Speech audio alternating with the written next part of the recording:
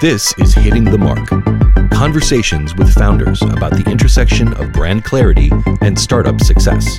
With your host, brand strategist and author, Fabian Geierhalter.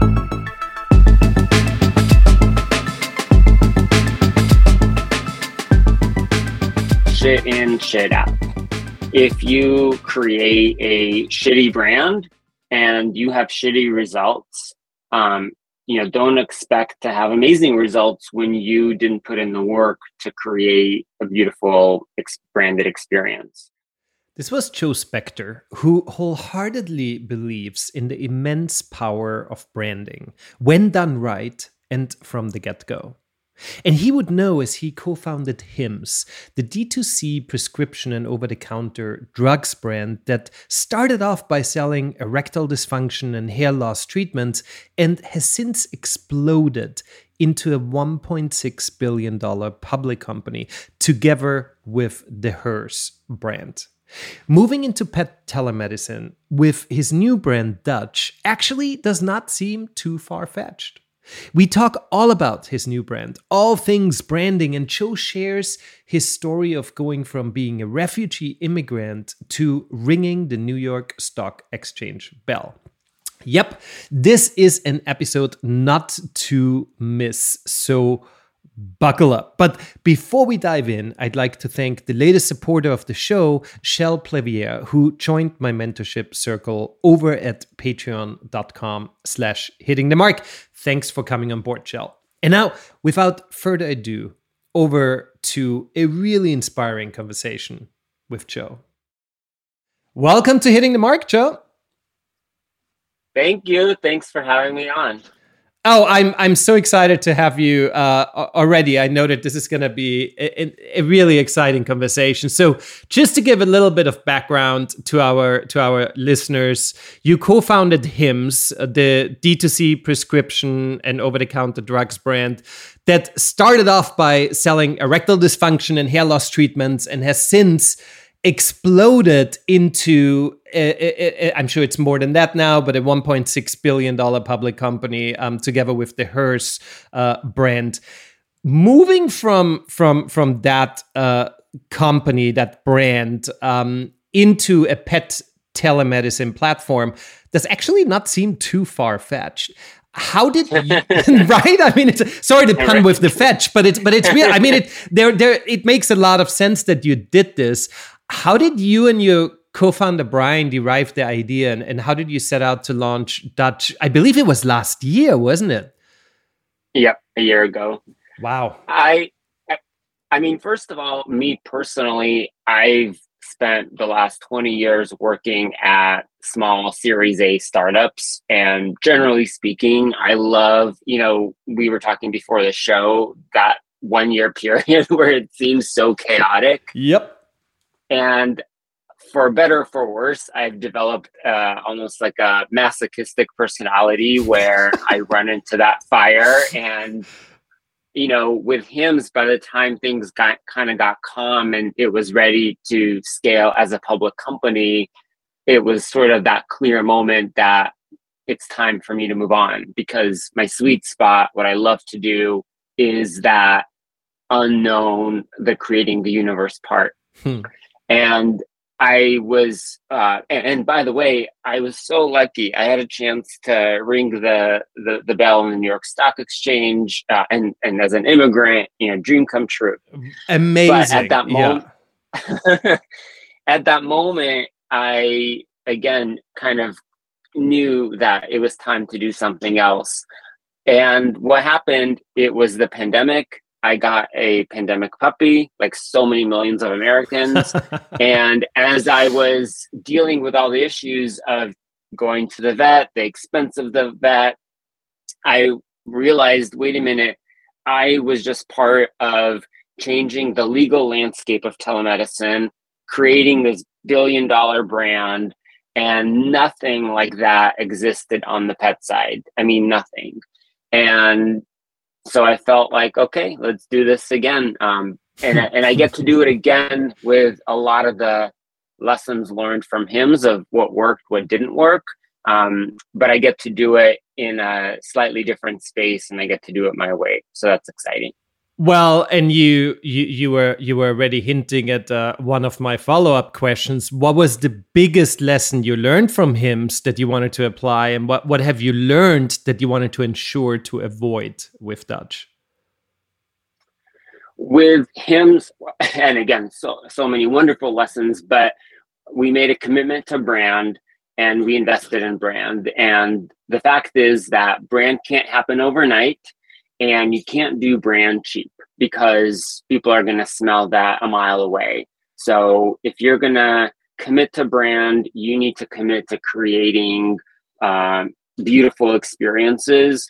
And on top of it, by the way, unlike, selling socks, we're selling healthcare. We're selling a medicine that, goes into your own body or, your pet, someone you love. So your brand needs to exude high quality, needs to exude trust. And that doesn't happen when you're doing it on the cheap. And a lot of times in Silicon Valley, there's a mantra to, of course, test and iterate and do things on a low budget, but brand, that's a mistake to do that on the brand side. And then I think, the differences are with Hims, I guess to your question of like maybe what not to do or what are the differences. And it was when we launched Dutch, the idea is there are so many categories and issues that pets have that we didn't want to be known as the ED brand. Yeah. So I wanted to make sure that the brand, and we'll hopefully talk about it later, can feel like it can transcend into so many different categories and conditions and experiences and not be cornered into something specific. And when you think about Hims is very gender specific. So we later had to launch hers. And so again, I wanted to have a brand that can grow into lots of different areas later on. Areas which you can't even define yet. Right. And that's the thing. That's right. Yeah. And that's always, and I mean, we can jump right into that conversation about naming because, obviously branding is super important to you and clearly so is naming. And in Hims, before Hims even became Hims, you went through several names, I heard, before you actually hired an expert and said, let's actually do this the right way. And interestingly enough, the right way was very right for the time being, because I'm sure that the name change to Hims at the time really set you up into that we are a niche and we're focused on you, the guy, right? And finally someone's here for you. But then 5 years later, you're wondering, wait a minute, like now we actually have to create other brands because it is so very descriptive. Totally. And I think that's by the way, a lesson learned as an entrepreneur to keep pushing myself to think big. You have to think bigger than you ever imagined. And that's an insight I learned coming out of Hims is you have to think big. And like you said, you have to think about things that you may not even be thinking about or exist today, but you've got to create a space for that. And you constantly have to push yourself to be thinking big. And it's easy to get tactical and to think small. And there are so many problems as a founder you're dealing with minute by minute, but you have to, as an entrepreneur, as the CEO, you have to force yourself to be thinking of the big picture. Yeah, absolutely. I just got off a phone call with my patent attorney who's like, oh, and would you like to file a patent in all other 123 countries? Right. And I'm like, oh, right. God, Totally. there goes this, Totally. right? But let's talk about the Dutch name then. Tell us about the name. How did it come about? There's a couple, and again, having been part of developing Hims, there's an art and a science to it. So I wanted a couple of things that were important to me as a brand. I wanted the brand to be easily spelled. one of the things when we were developing Hims, and once in the early days of Hims, people were spelling it as a church hymn, HYMNS. So it was often misspelled. So I wanted a name that was not that easy to spell incorrectly. Then I wanted a name with a hard ending because, again, I want the brand to exude authority and convey trust. And so I wanted this sort of a hard ending at the end. And then on the other side, the name snuck into our heads because it's kind of a random story. We had been addicted to the last season of The Crown. And we learned, my wife and I, that Princess Diana's nickname growing up was Dutch. So it was sort of like something we didn't know. And so that's kind of how the name first came into our head. And then I think this is like the most, I don't know if entrepreneurs really talk about this a lot, but it's finding the URL. And the URL, Dutch.com, was available. And how was Dutch.com a bit? I mean, what are we talking? How many figures are we talking?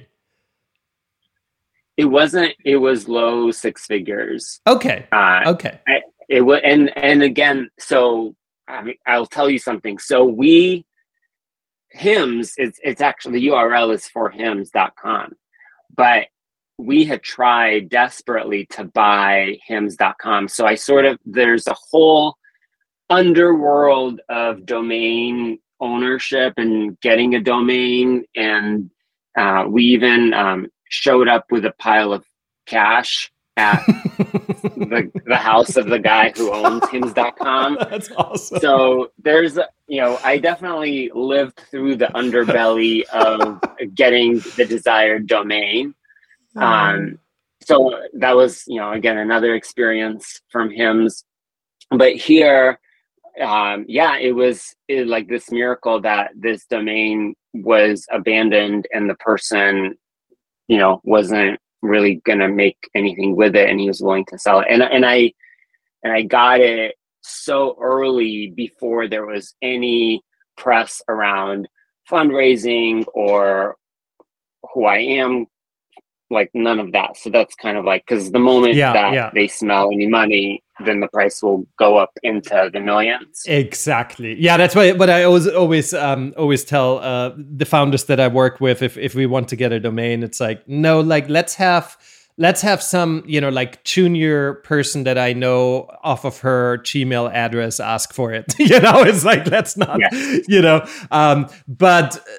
But I mean, you went down a complete different kind of hole. I could just imagine it's like, here are the founders of a D2C erectile dysfunction, known for a company with a bunch of cash in front of your house. What could possibly go wrong? God. You're like, yeah, I don't want to go back there. It all ended really, really well, but you're like, yeah, maybe not. Maybe that's so. So I know. I mean, look, we're 11 minutes into our conversation. I don't think. In the 80 plus shows that I had, I never had an entrepreneur talk so much about branding, even in the first 10 minutes. So obviously, this is super important to you. With the Dutch name, how do you go about brand storytelling? Like, people must ask, why Dutch? Like what is the connection with the animals? What is the connection with what you do? How do you tell that story when you're asked? Like right now.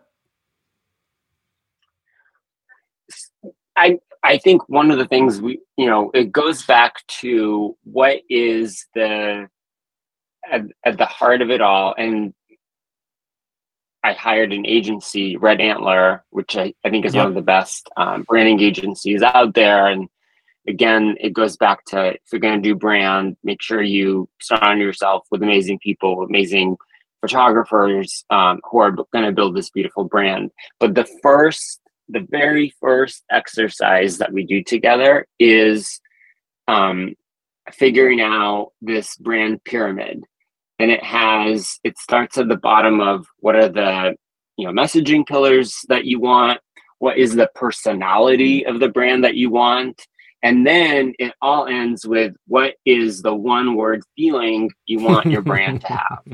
Yeah. And so we spent several months, because again, this doesn't just jump out, and these are somewhat hard topics because you're framing and narrowing down this one thing that is going to exude, your brand's going to exude, which includes the name, but includes brand colors, it includes photography, and includes language. So once you narrow that down, though, from there, everything else it goes back to center around that word. And for us, that feeling was relief. And relief was really important because what we see, and this has come true, it's just so wonderful when things come to life, is that pet parents are, because of that shortage that's going on in this country, it can easily take several weeks just to get an appointment. And what may start off as a simple rash, and you're being told, oh, it's not a big deal, just wait a couple weeks and then we'll fit you in. Well, it becomes a big issue. And now it's Saturday and you're deciding, should I go to urgent care or like, what should I do? Mm-hmm.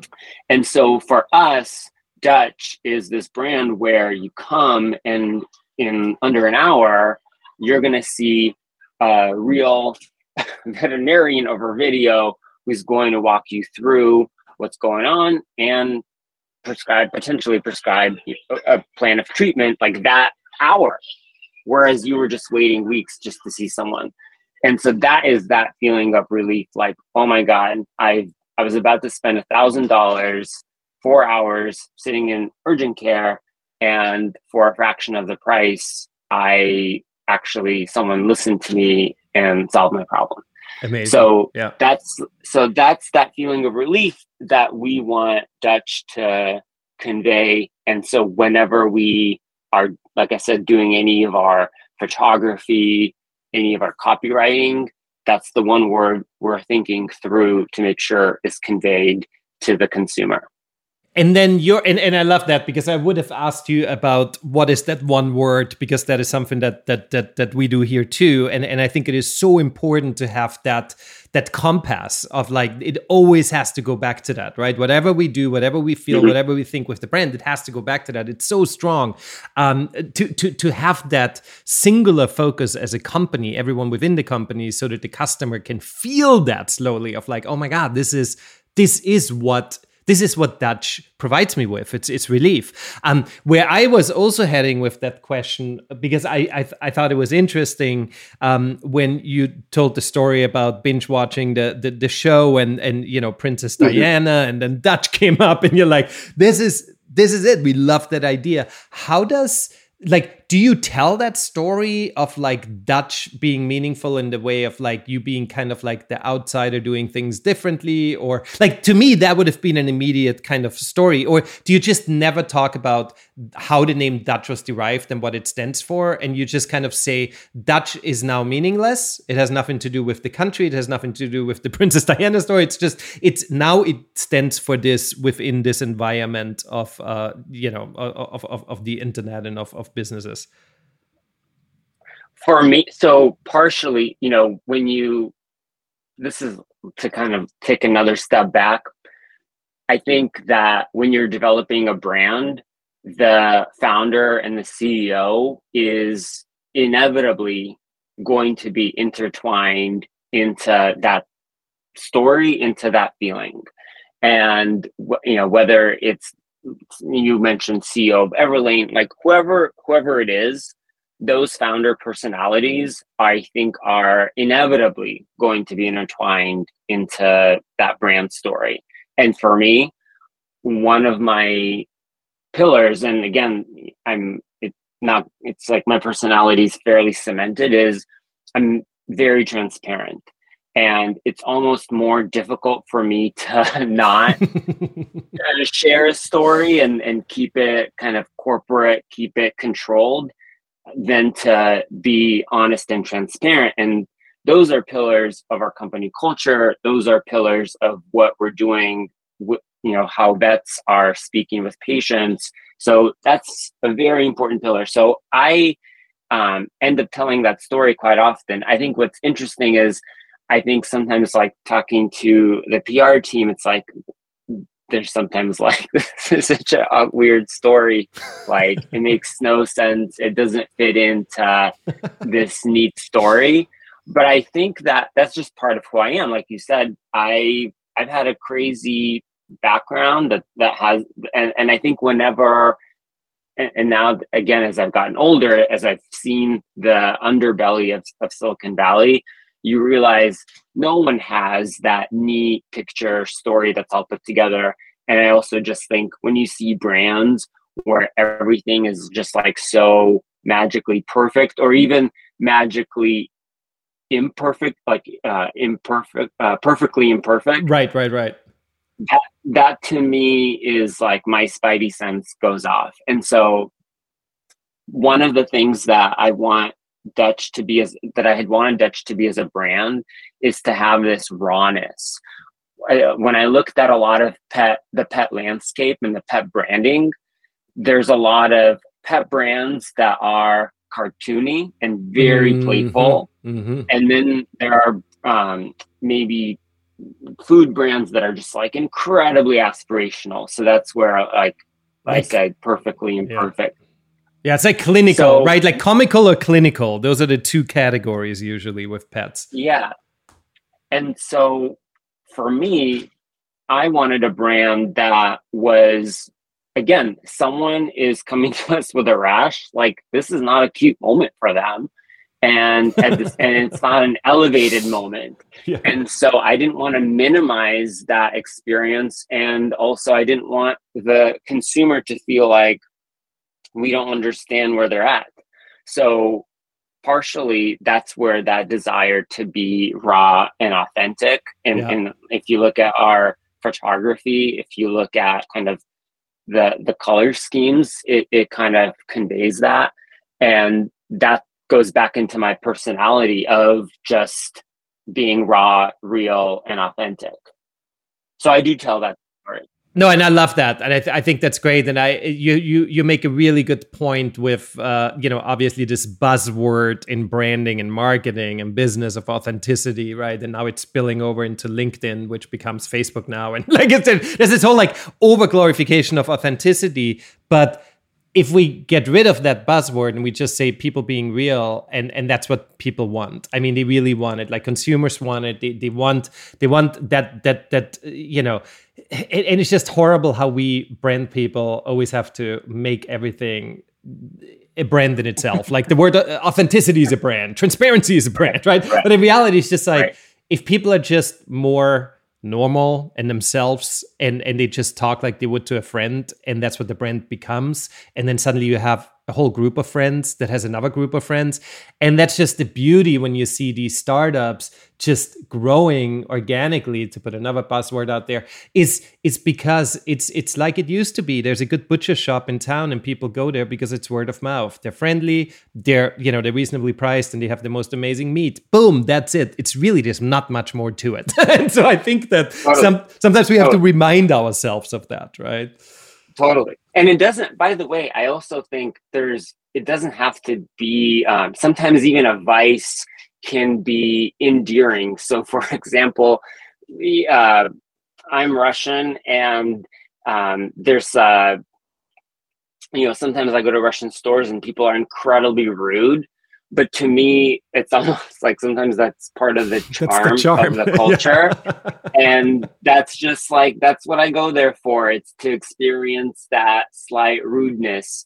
Or, I mean, now, I guess maybe Queen Elizabeth, and we're talking about Diana's, I'm like, there's a certain British culture that is like, keep a stiff upper lip and be self, make fun of yourself. So I think it doesn't always have to be this ideal state that you're trying to reach. It could be just whatever you are, but even in doing so, that could be endearing as well.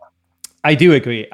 There's every country has their little their little quirks, and either you embrace them or you just hate them, and embracing is always a much better route because it's in the end at some point you will miss it. And I mean, you talked a little bit about your background. So you left Uzbekistan via a refugee camp in Italy back in the late 80s, right? Yep. Yes. And then you arrived with your parents in the US with like pretty much nothing, right? That's right. Right. And then I believe it was in Inc. magazine, I'm not sure, but I read somewhere that your father gave you the advice. He said, if you really want to succeed in this country, being the US, you have to be an entrepreneur. Was that a pivotal moment for you? Like how much has that experience, that experience of coming to the US and in the way and under the circumstances that you did, plus your father being someone who always pushed and had that attitude, like how much has that shaped you as an entrepreneur today? I think there's two things. Because I will say my brother is completely different than me. So I do think there's nature and nurture involved. But because I think I've always been someone who, didn't want to follow the rules or listen to authority or always wanted to color outside the lines. But I do think that experience was so life-changing for a couple of reasons. One, and it goes back to entrepreneurship, having lived in poverty and have had nothing, I think it's been easier for me to feel like I have nothing to lose because I've been to that place. Mm-hmm. I've been to that place where everything was gone and taken away. And so it's not so scary for me. There are many entrepreneurs who have wealthy parents, and failure for them is a much more unfathomable prospect because they think, oh my God, I won't be able to survive if I get to that. But for me, it's like, I was there, I survived. And I think that gives me that extra ammunition to take on more risk. I think, and then from my dad, it sort of, and then further reinforced it of like, the only way to really succeed, whether it's financially, but also in creating something new, is to take risk. And he was a risk taker. He was running, I believe, a dental office where it wasn't really allowed to do so, right? That was my grandfather. Okay. So it runs in the family. But yes, my grandfather ran this practice on the side because, yeah, absolutely, no one could have any sort of private enterprise in the Soviet Union, and he still did it. Unbelievable. And I mean, talking about risk taking and bringing this back to Hims and I'm almost certain to hers as well, the two brands, there was a lot of risk taking from the brand side. Yes. And subsequently it did what I believe most great and controversial brands do. It created fans and it also created enemies, right? Where there's love, there's hate. Yes. Totally. How did the brand navigate through that phase of finding a voice and sticking to it, like despite the uproar or what people said or like all the haters? Like, how did you go through this? Because it's so easy for like me as the brand guy to say this is what you have to do and it's good to have enemies, you're gonna have fans, but it is so difficult when you're the brand and all you get is like, there's this shit show happening right and left. And you're like, nope, we got to power through because this is how we're going to grow as a brand. Yeah. Again, I would say, look, to be real, it's never a pleasant experience when people are hating on you and being mean. It's not something that I'd raise my hand to do. And no matter what, like it's never something that doesn't affect you. And, on those days, like I need to go, and what I do is oftentimes just run my heart out for 10 miles until I'm just so tired I can't that anymore. I'm more just like, oh, I'm so exhausted. But I think what happens is those moments are shorter and they end up feeling not as painful when then you see the buzz in the conversation. So I think it ends up being that the pluses outweigh the minuses, because what you do is you sort of take a step back and you're like, oh my gosh, I've created this beautiful buzzy brand that's having an impact on people's lives, and a meaningful impact. And I think both brands have been so mission driven, have saved people time and money and changed lives. And when you think about that, the hate becomes such more of a, it really minimalizes the negative feelings from that. And then I do think, look, it's at the end of the day, it's like you said, people are talking about you, like you're big enough that they hate you, you're important enough that they hate you, because if at least that's still like you're creating a feeling, you're creating an emotion in someone. I think that's still pretty powerful, because especially in today's world where there's so much content, there's so much media, there's so much going on.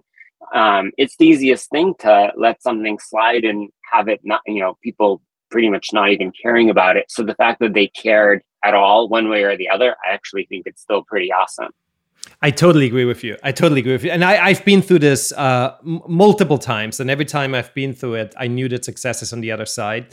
That is a sign. It's like, oh, this actually, people have emotions about what you just said or did or launched or whatever it is. And I love that you first answered the question in a personal way of coping with it, rather than what did the brand do?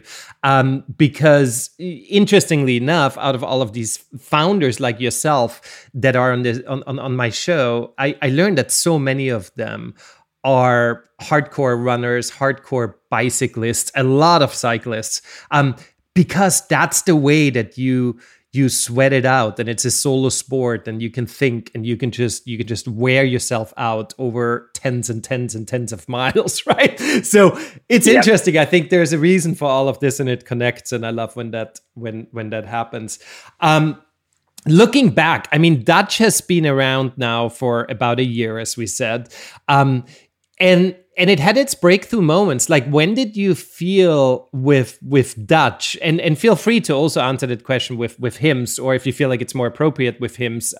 Like, what was that one big breakthrough moment? Like, when did you feel like it's suddenly like, here's a startup, but now it's actually a brand? Like, something happened. And what was that something where you just suddenly said, okay, we got it? So just a few months ago, I was on the panel at the National Veterinary Conference, thousands of veterinarians, and on a panel, one by one, the panelists, the questionnaires were saying that they are on our website almost every day. Wow. And I was like, really? I don't know that I'm on our website every day. I mean, I check it. You're like, you people are weird. I'm on there like every day. So I think that was this like aha moment, like, wow, our moves are being tracked, and what we're doing and what we're saying and how we're saying it is being tracked by really people all over the industry. That was definitely eye-opening for me as a brand. And that's then huge. So that was a big moment recently. Well, and I'm sure you must have, it's different if you're at a panel of a startup conference where you're most probably all the time, and it's your backyard, right? It's like, okay, let's talk founders. But suddenly you're kind of like with the people that in the one hand you disrupt a little bit, and you're kind of like the guy who's the outsider, and you're sitting there and you don't know what to expect, and then you hear that must be extremely rewarding. Yeah, it is. And again, it's like you said, it's so easy for people to not care or dismiss. And the fact that this is something that it's on their radar and at this rate, then it's like, okay, we are definitely hitting something of value here, hitting something that is really important to these people. What I find interesting with a brand like Dutch is how do people find out about you? Is it and I think this is funny when I say traditional in the sense of social media these days, right? Like is it traditionally through like someone's just forwarding a social media post, or they start interacting with you, they start finding you, which most probably, social media was huge for Hims. Is social media super important for Dutch, or is the word of mouth and the actual interaction happening outside of social media? It's less social media, I will say that. Yeah. And it's more a combination of word of mouth, a lot of education. So one of the areas we've made pretty significant investment in is SEO. We have tens of thousands of pieces of content at this point. And so oftentimes people find us because they're searching for something fairly specific that has to do with their pet. And then the other hook is, like I mentioned, is the pet owner. It's after hours or it's a weekend, and they are trying to solve what is becoming quickly an emergency situation. And so as they're frantically on Google, that's how they find us. It could be organic. It could be that specific term.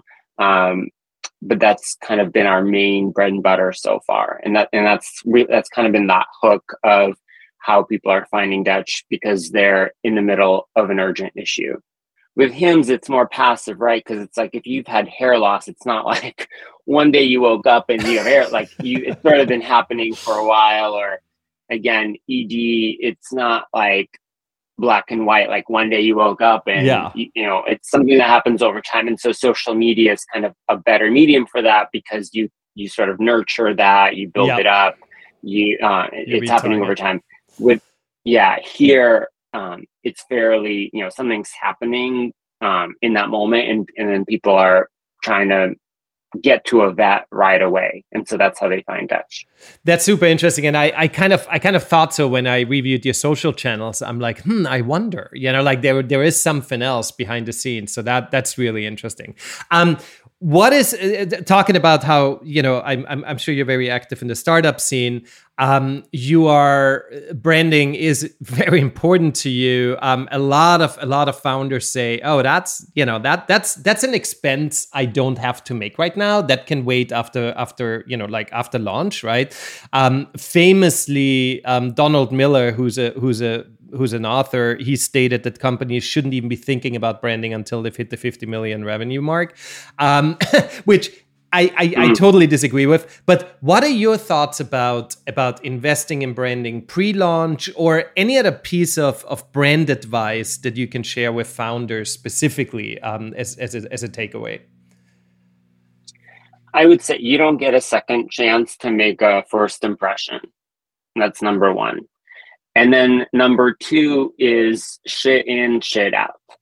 If you create a shitty brand and you have shitty results, don't expect to have amazing results when you didn't put in the work to create a beautiful branded experience. So I think you're setting yourself up for failure, setting yourself up to have false negatives when when that's what you did.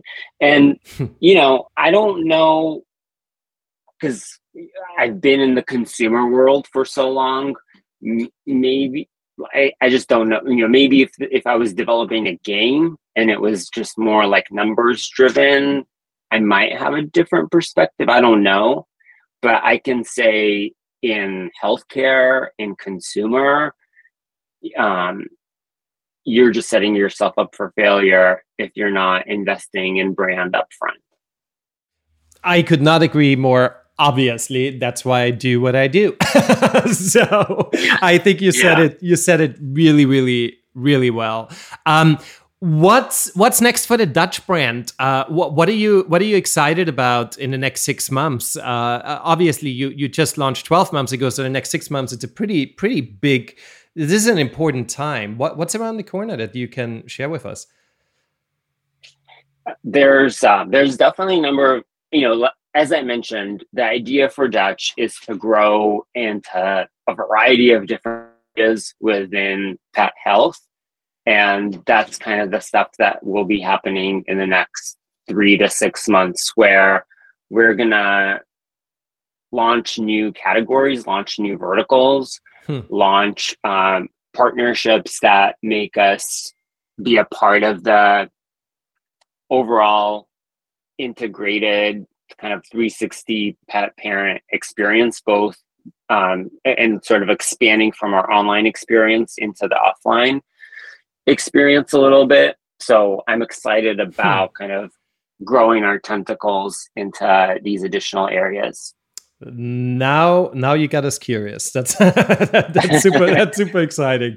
Very, very cool. You said something at the very beginning of this show that I want to repeat because I thought it was I've never heard someone say it like that. You said that you want to be out there creating the universe. You don't want to get stuck in a company after they already had significant growth in a certain place. So it seems like you're gonna keep creating the universe with the Dutch brand, and I can't wait to see that and to follow you along. Where can people follow you personally, either or where can they get to know Dutch and start using the services? So best is to go to Dutch.com.